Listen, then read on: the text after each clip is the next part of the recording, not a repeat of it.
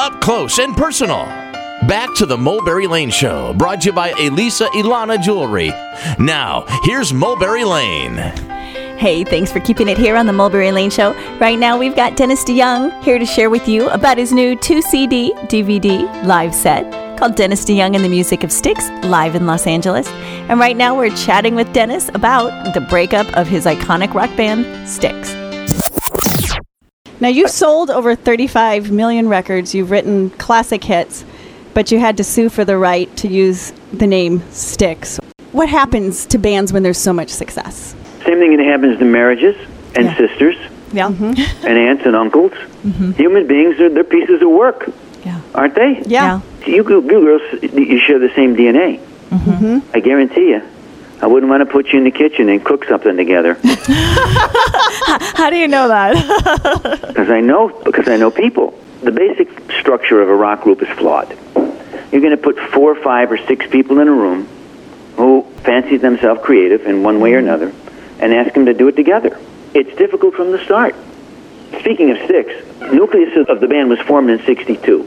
Okay. In my basement, I was 14, the Panazas were 12. Yeah. And we stayed together, the three of us, until 1996. That's something. Pretty good. Yeah. So even Phil and Don couldn't get together and be on the same page, could they? Yeah. No, that's true. See what I'm saying? That's true. Every time you had another human being, you got nothing but problems. Yeah, additional problems. That's true. They're dragging their baggage with them. This is what's wrong with the inherent flaw, for the structure of the rock band. But in every rock band, there usually are 1 or 2 guys, probably 2 guys, look it up, who are really, really making the train go down the track. That can create tension as well, can't it? Sure. Yes. Okay, which one of you girls is the most talented? I don't want to hear it. You discuss it among yourselves. We'd be here for a while. See what I mean? Lay down on the couch and I'll charge you $175 an hour. There you go. Exactly. So now when your identity is so tied up in, your music and, even Styx, when you left or however that came to be, what did that do to your psyche? Well, it's a bummer, isn't it? Yeah. But did it take you some time to work through that? Yeah, as of 8 o'clock this morning. So here's the deal. When I look at the name Styx, right, it can't ever mean what it meant to me in the same way. Right. So that's difficult because I gave my life making people like that 4-letter word. Right. Mm-hmm. But when I play, like if you've seen this DVD at all? I've watched portions, yeah. Okay. Look, that's what we did together. We created that stuff. Right. Yeah. That can never be taken away. And there's that old adage, if you like Italian sausage, don't watch it getting made. Yeah. What it really comes down to me is there is that history, that discography of music that we created together. And there it is. And I say to the people and the fans, you see the enthusiasm of the fans. Sure. They love the music. They really love it. And I don't want to say or do anything that would take away from that joy. And I think anybody who has been in a band should never, it doesn't make any sense in any way, shape, or form, say anything to denigrate that which that was created together. It's just foolishness. Yeah. I don't, because I don't feel that way. What we did was pretty darn good. We were white guys. We didn't have that much rhythm.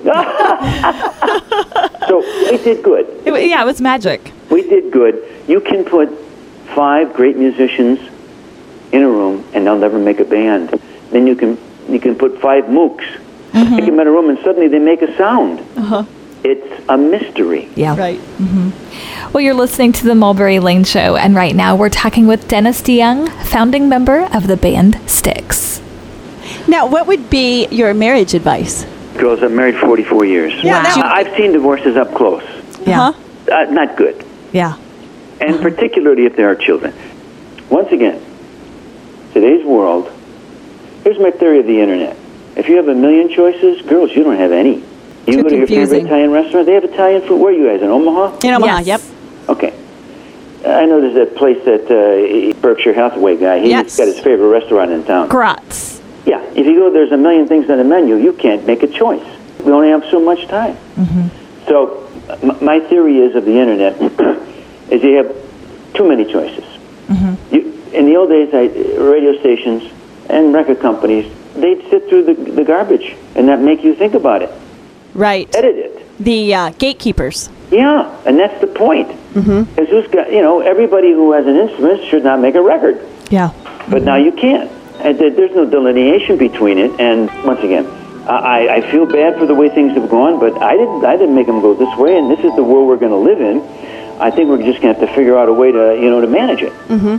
I forget the original question. Did I move off of it? My question was, I wanted to know your marriage advice. Oh, marriage advice. When we come back, Dennis will share how his marriage has lasted 44 years. Keep it right here for more with former lead singer of Styx, Dennis DeYoung, here on The Mulberry Lane Show. Babe, I'm leaving. I must be on my way. The time is drawing near.